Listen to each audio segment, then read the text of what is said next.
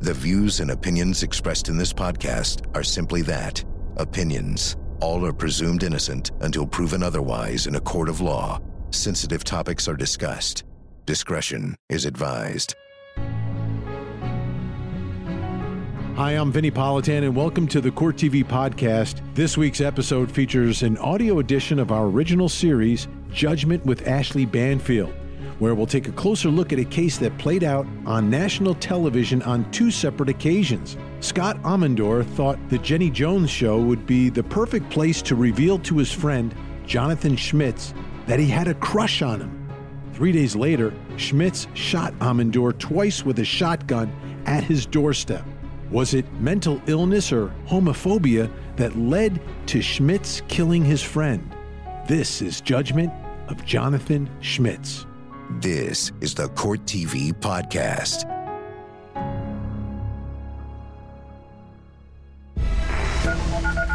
Oh my God! Oh, Scott! Scott, you're okay? Emergency 911. Please get someone here right away. My friend has been shot. Okay, what happened? Someone just came in with a gun and shot him. You don't know who it was? Someone that he knows. Okay, do you know who this person is? Can he give you a description? I only know his name is John. John, okay. Please hurry.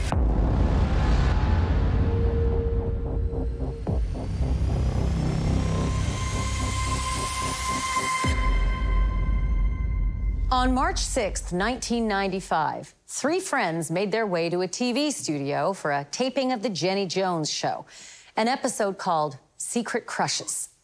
Scott Amendor and Donna Riley planned to drop a bombshell on their pal, Jonathan Schmitz. And in front of a live studio audience, Scott told Jonathan he had a gay crush on him. The show went off without a hitch. But 3 days later, everything went sideways. That's when Jonathan loaded a 12-gauge shotgun and set off for Scott's home. And when Scott answered the door, Jonathan shot him twice in cold blood. What set him off on that murderous rage? Was it mental illness and a drug problem?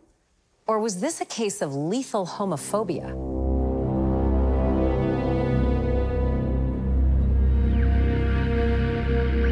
According to his family, friends, and neighbors, 32-year-old Scott Amendor was considered by all to be helpful and friendly. He died of a single shotgun blast to the chest at 11:01 this morning.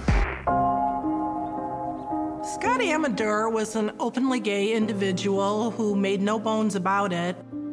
Scott was someone who was trying to get by like the rest of us. He had a job, had a career, had friends, and allegedly really liked the Jenny Jones show in particular. So you had Jenny Jones, you had Jerry Springer, you had Geraldo.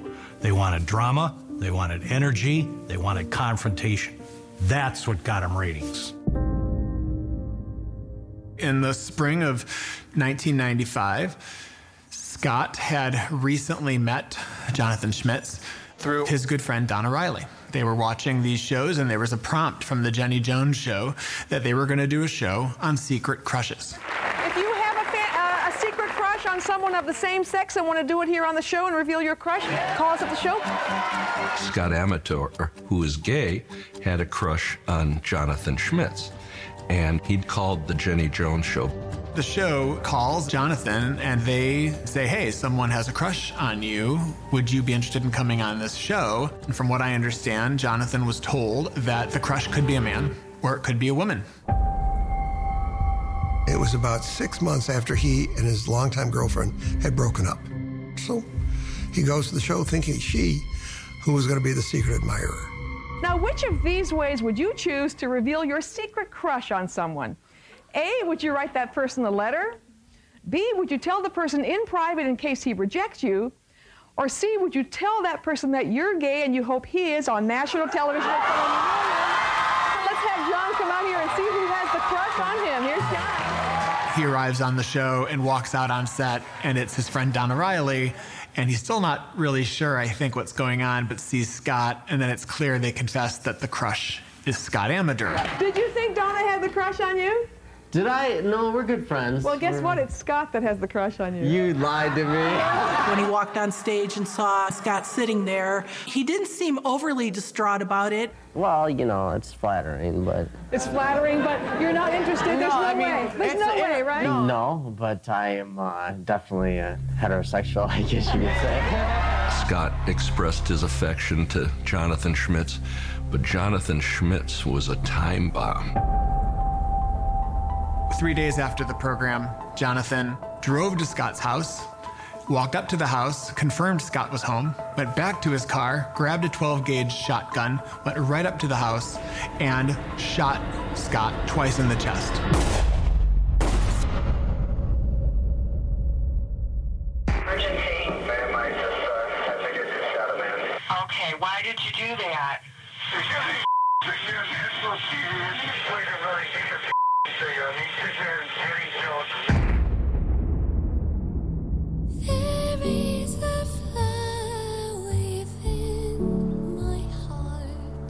Jonathan Schmitz killed Scott Amador because he was humiliated and he thought he was going to be made a laughingstock on national television.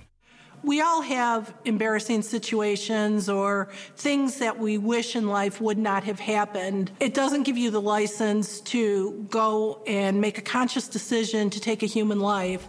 It's one thing to blow somebody off. It's another thing to blow them away.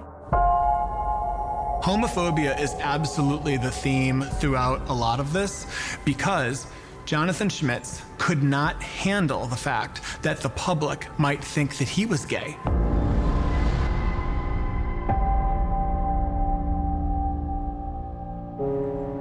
With that, are we ready for your opening statement, counsel? I am, Your Honor. Okay, proceed. The prosecution's going to prove basically two things during the course of this trial. Number one, that this defendant, Jonathan Schmitz, committed first-degree premeditated murder. And number two, ladies and gentlemen, that there was nothing wrong with Jonathan Schmitz on March 9th, 1995.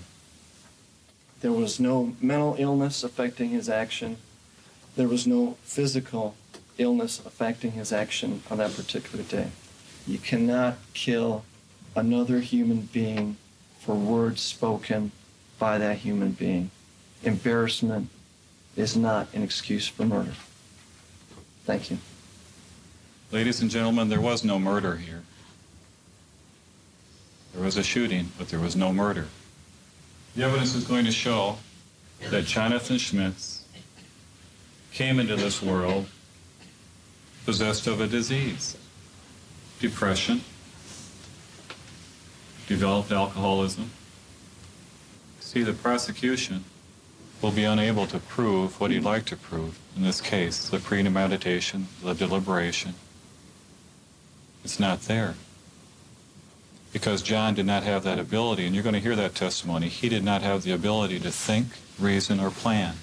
I think the statement that the defense attorney made that this is not a murder, this is a shooting, number one, it defies common sense. No, this was a deliberate, conscious act to take a human life, and that's murder. The whole defense, from what I can see, is theory, primarily theory. And so to keep focusing on fact, it seems like the prosecution is the only one with real facts, real hard facts. Did you ever think something bad would happen? Never. Up to that point, he had no problem being friendly with Scott. All he could think of at that time was his grandparents. They would think, you must be gay if this gay guy is trying to hit on you. The tragic events of March 9th, 1995 began with a simple phone call to the Jenny Jones show. It seemed innocent enough, but Scott Amador ended up dead, shot twice by his friend, Jonathan Schmitz. On the stand, their pal Donna Riley took the courtroom back to that fateful day, the taping of the Secret Crush episode, with Jenny Jones and TV cameras and a live studio audience all watching.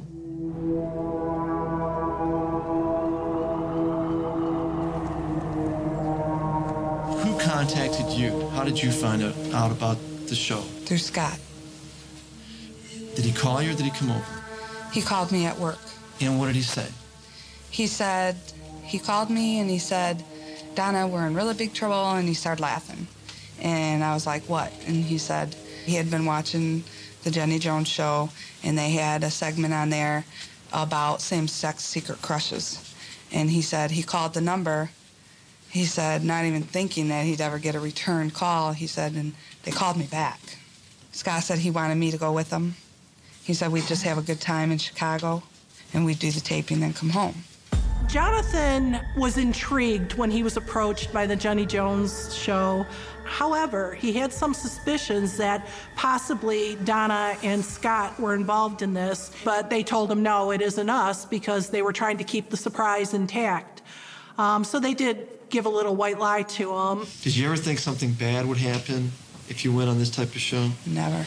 We didn't think it'd be a problem, because up to that point, he had no problem joking around and being friendly with Scott. When the Jenny Jones show was taped, it never aired. It was such a huge case because of how it came about. This was an ambush on a national talk show. I want you now to meet Donna and Scott. Now, Donna has been helping Scott pursue his secret crush on John. How bad's the crush? Tell me about the first time you met him. Where was he? Basically, well, he was under a car, working on her brake line. Yeah. And that was your first time? What was your first impression? Well, I only saw the lower half of him, so you can imagine. Now, John, he knows you're gay, right? Yeah. Do you know that he is? No. Anything's possible. You hope. Do you have any reason to think he is, Donna? I mean, not really. He said that his family kind of questioned him on it. He's a very open person, so it really wouldn't surprise me. let's have John come out here and see who has the crush on him. Here's John.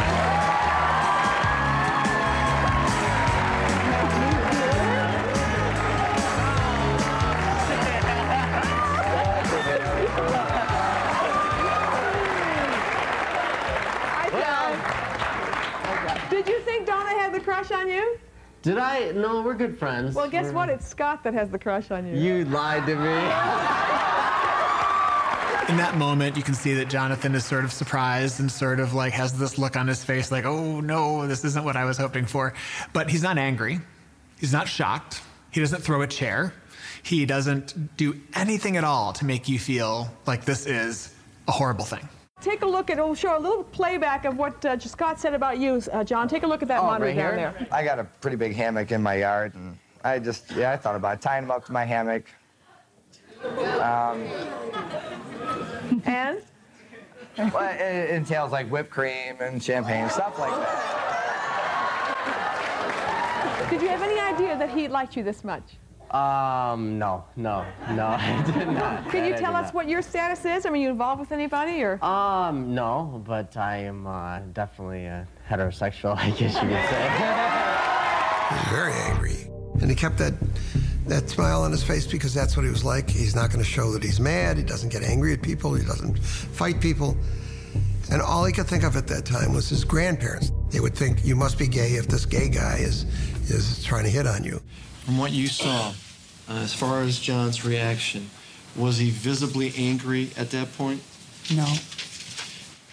He made a statement to the effect of,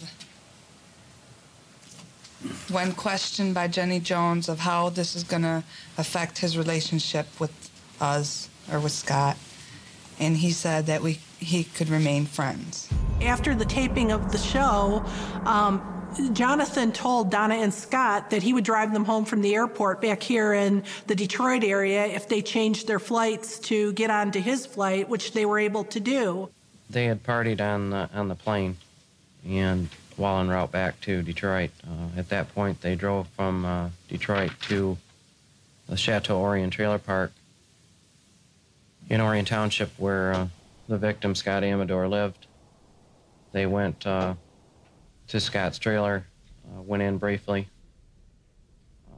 At that point, they left and went to a bar called Brewski's. Then they stop at a bar and have some drinks. And that's where there's some stories about what happens after these drinks. The media has fixated on the surprise of the show. They leave out these critical details that after the show, there might have been an intimate encounter between Jonathan and Scott. And if you're struggling with your own issues and then this thing is all of a sudden surfacing in you, this absolutely has to be part of the story. This encounter might have driven Jonathan to make sure he exterminated this gay man who had this crush on him. The truth is that John was humiliated when he was ambushed. He was horrified when he was ambushed, which ignited one of those cycles of violence.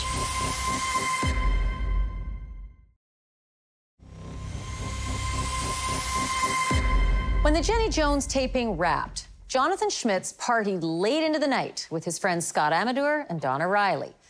For the next 2 days, Jonathan worked long shifts at the Fox and Hound restaurant. His co-worker, Michelle Wright, testified that he seemed angry about what had happened 3 days earlier on the show. And when Jonathan got home from work, only to discover a note and a little present from Scott Amador, he simply snapped. Did he tell you what happened when he came to his apartment? Yes. He exited his vehicle, started walking towards his apartment door, approaching it. He noticed a orange construction barrier light. He found a note as well with the light. He indicated that he became very angry. And he was angry in the sense that Scott wouldn't leave him alone. He kept leaving these idiotic notes. If you want to do something, I have the right tool. And it was like prodding him, and he kept doing it. Did he say anything else about his feelings, or was it just that I became angry? He just indicated that he became angry, and at that point he indicated he just made a decision to kill Amador. After finding the blinking light in the note, Jonathan went to the bank. He next went to Tom's hardware store. He bought a double-aught buckshot for a shotgun. He then went to yet another place. He purchased the shotgun. About a block or so from Scott's residence, he assembled the shotgun. He certainly had a lot of time to think about what he was doing. What happened when the defendant came into the trailer? Scott was in the bathroom at that point, and when Scott came out and greeted him, they both walked down the hallway, and I continued reading my newspaper. And what did you notice next? The defendant came out and said he had to shut off his car because he had left it running, and left. Went outside. There was another knock. Scott went to the door the second time. Can you tell me what happened after the knock and after Scott went to the door? Scott opened the door, and he stood back from the door and picked up a chair that was near the door and said, "Gary, help, he's got a gun." And at that point, the gun went off. There was a shot. And I remember seeing Scott standing in the kitchen, grasping his chest and falling to the floor. And then there was another shot.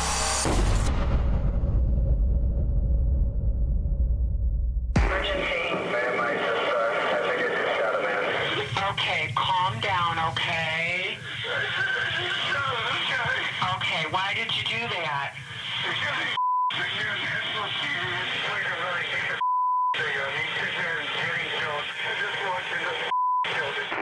The defense strategy was smart enough to realize, we can't say he didn't do it. We have a confession. The only way he could get away with 2 or 5 or 10 years instead of life in prison was to create a defense strategy that blamed everyone but him.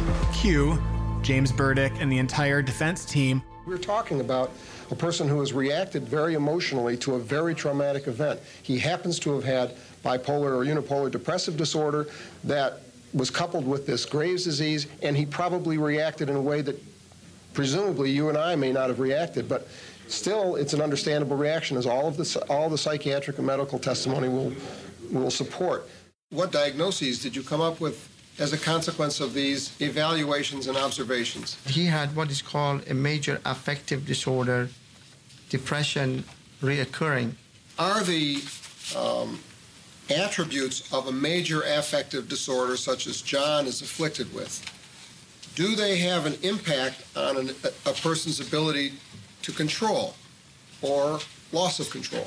Yes, sir. The individual can lose control as a result of being afflicted by major affective disorder.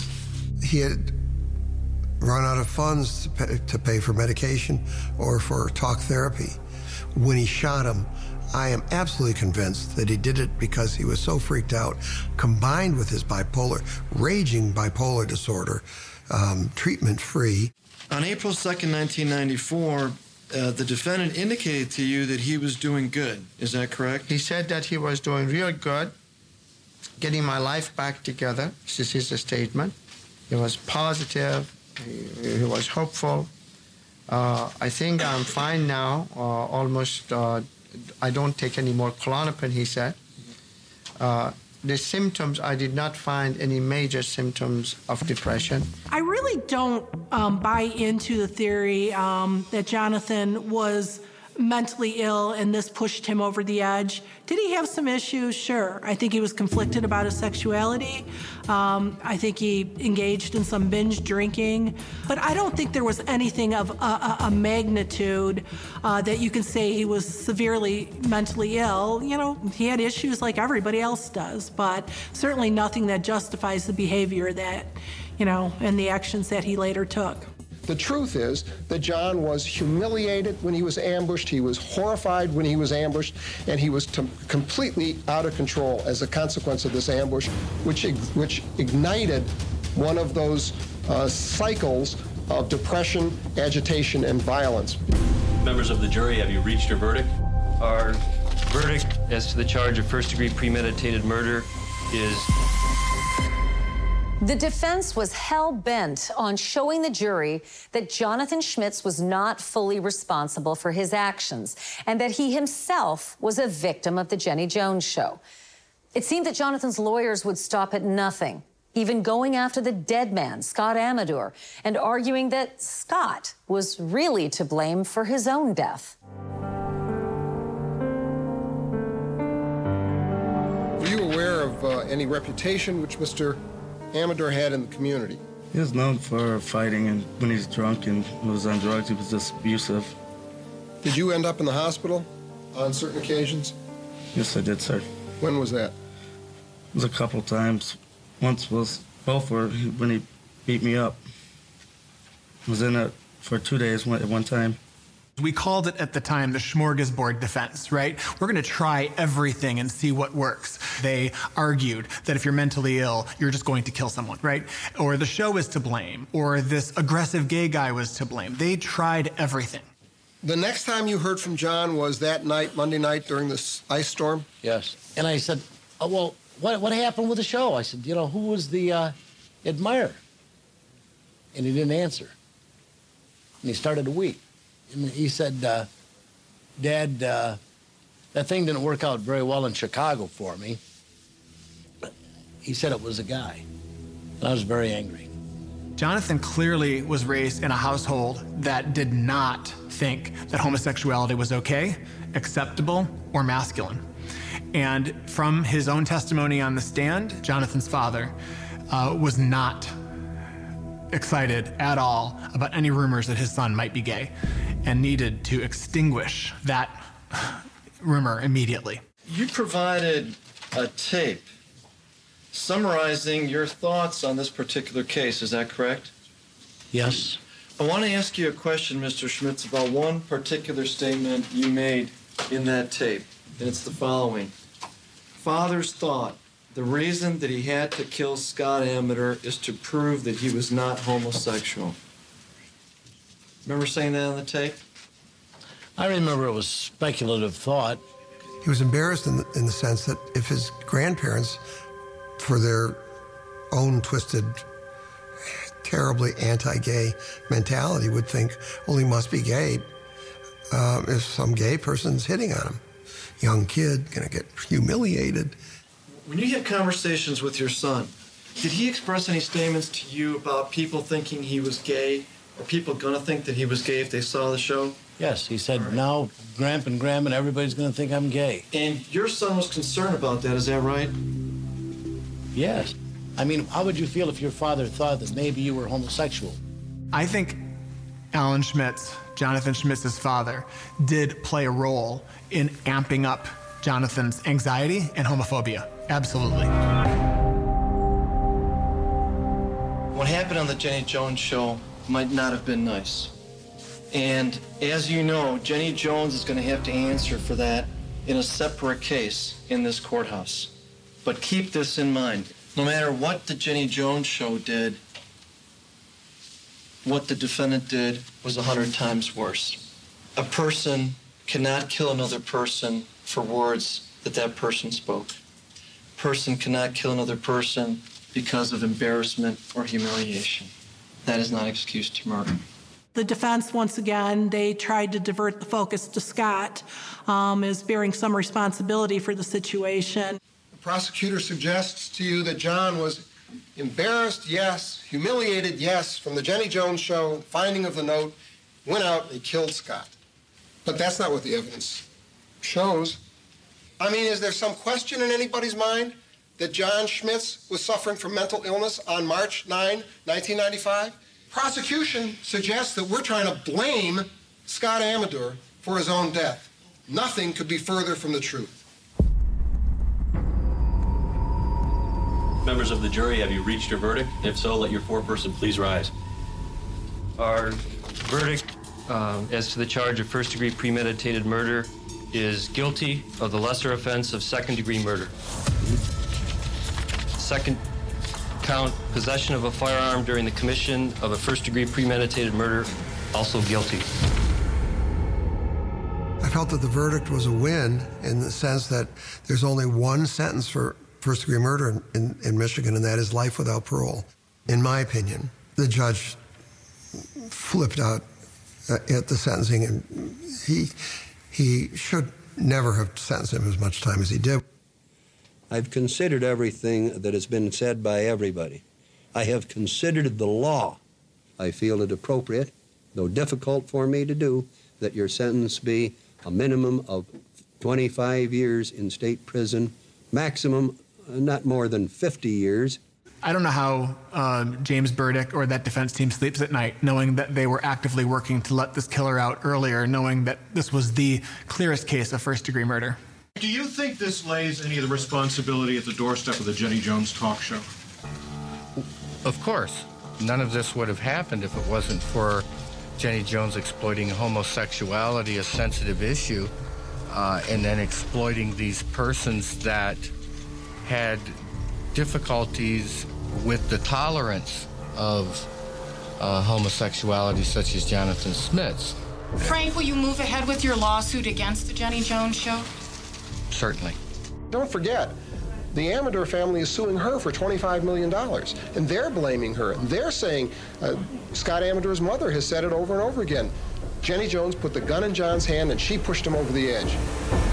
Not knowing what would happen to him, you used him as a source of entertainment, having no idea what his emotions would be for other people, didn't you? No, that's not the way I see it. I don't use people on the show.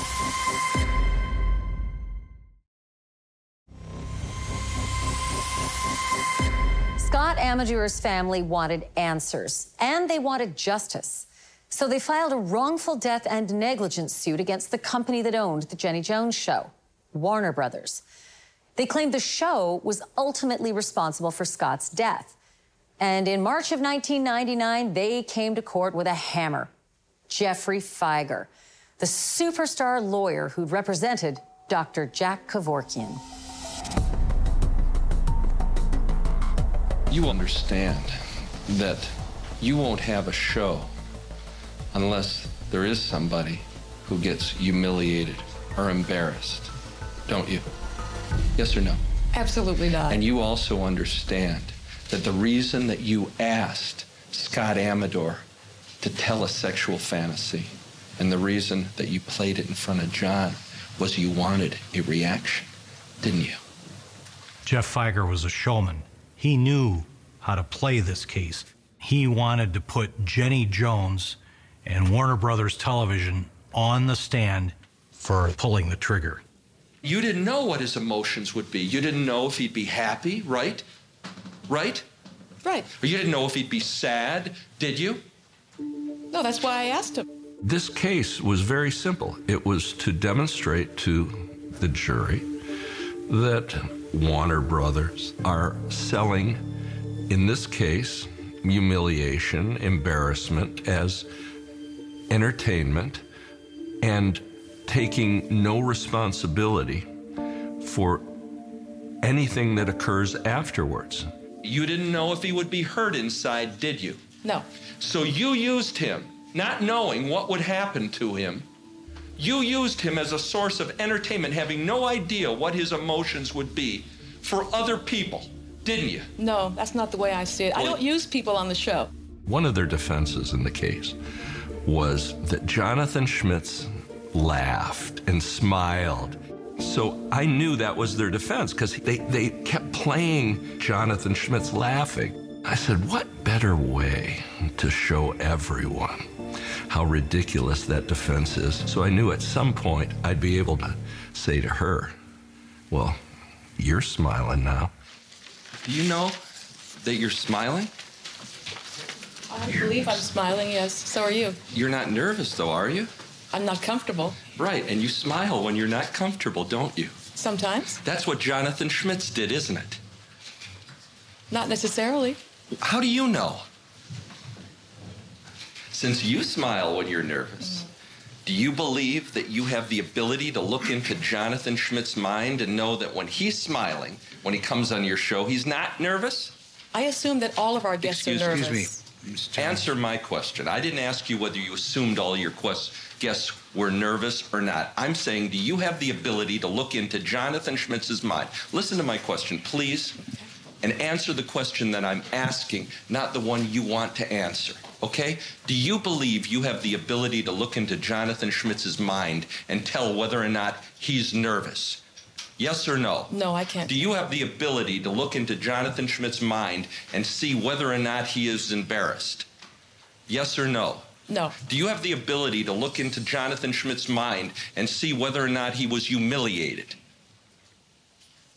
I don't think he was humiliated. Excuse me. Did I ask you whether you thought he was humiliated? Watching Jeff Feiger go against Jenny Jones was watching a heavyweight match, a Saturday night fight. Two heavyweights slugging it out. Jeff Feiger and Jenny Jones. That ring belongs to Jeff Feiger.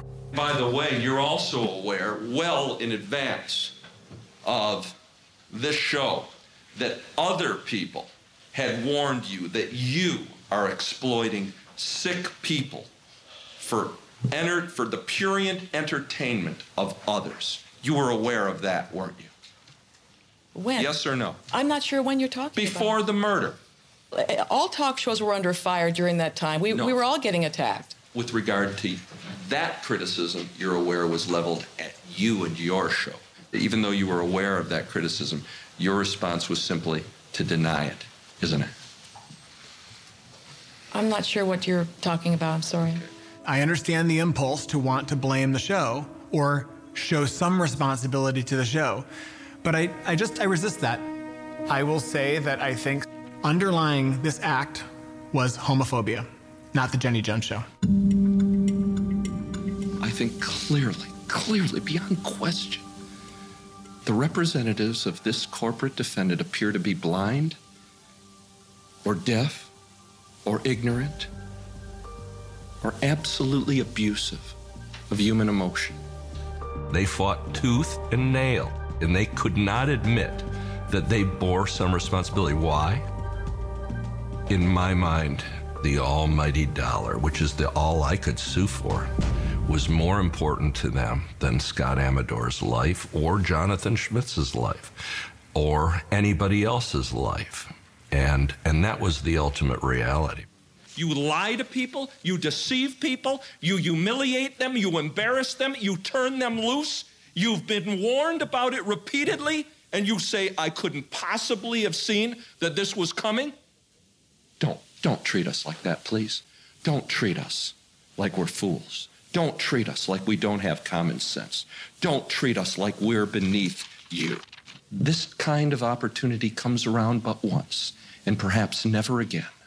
You have an opportunity to render real justice, to make a difference, to move the monolith just a little, and to say, Warner Brothers, on this time and in this place, you were wrong.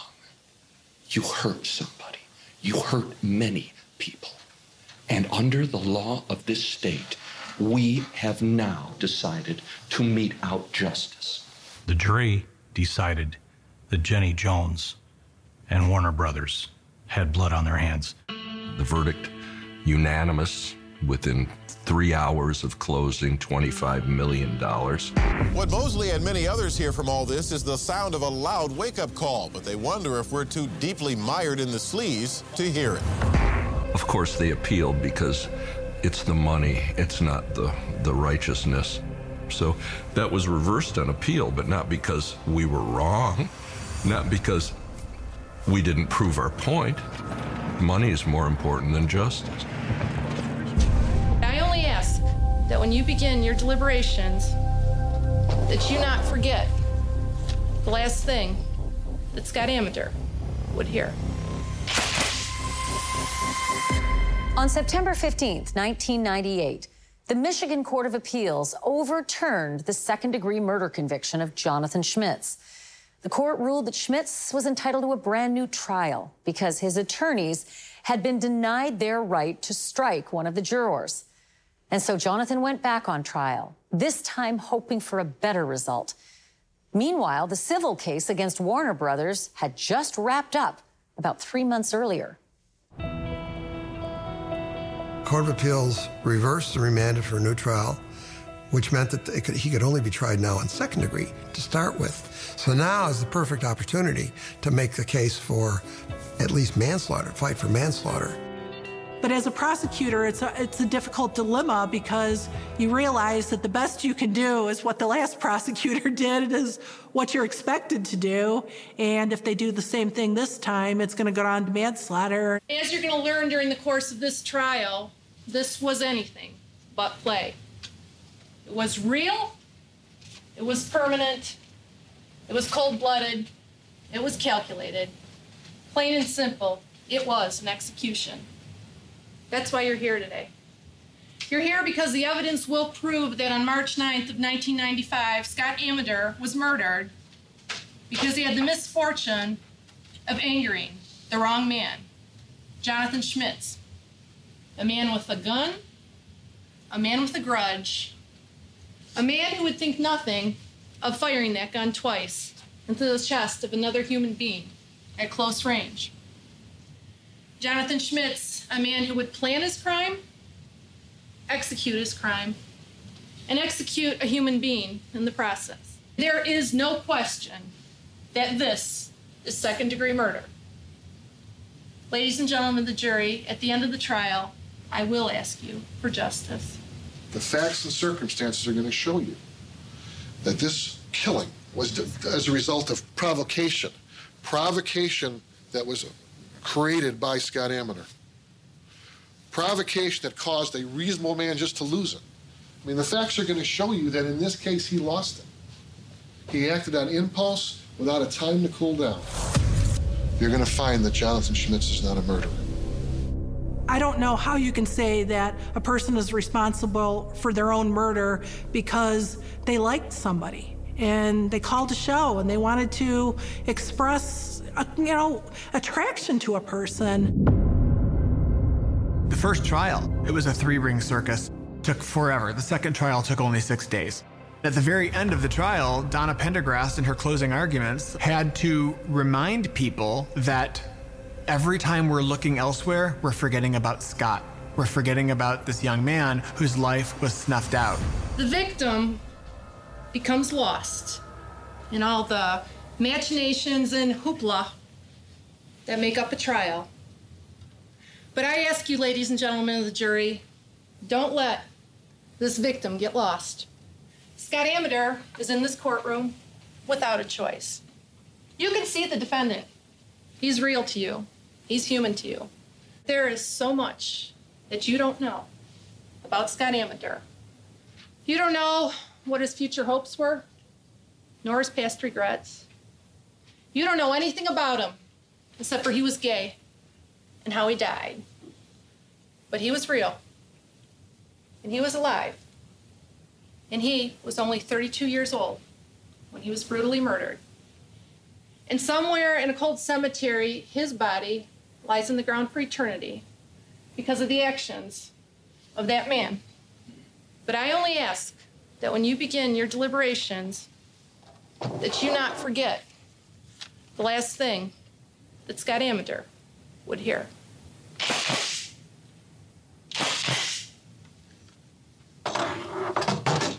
I ask you for justice. I racked the shotgun twice, and it just echoed throughout the courtroom, and I sat down.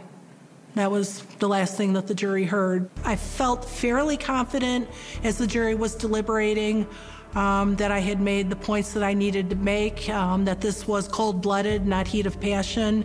But, of course, you never know with the jury. Would the jury foreperson please stand? Have you reached a verdict? Yes, we have, ma'am. Would you please read the verdict from the verdict form? Second-degree murder, guilty. Felony firearm, guilty. Jury came back and said guilty of second-degree murder, and I felt like the weight of the world was off my shoulders. I have always felt that there was more sympathy for Jonathan than there should have been. In my opinion, there's never been a clear-cut case of first-degree premeditated murder. It was only, the circumstances under which it occurred that garnered him that type of sympathy. I'm sorry about what happened to him, but I have no sympathy for the actions that he took. The evidence at trial showed you set upon a plan of purchasing a weapon, ammunition, and that victim was shot at close range twice. The sentence of this court will rob you of your youth, but it will not rob you of your life. It is the sentence of the court on the murder, second degree, 25 to 50 years. On the felony firearm, 2 years. Those sentences are to be served consecutive. I don't think Jenny Jones started out to ruin anybody's life or to get anybody killed or anything like that. But she was promoting the type of show by doing what she felt she had to do to get the ratings. In my opinion, she wasn't doing it to be mean, she was doing it to make money. Schmitz spent 25 years in prison. By the way, he's walking around these streets right now as we talk.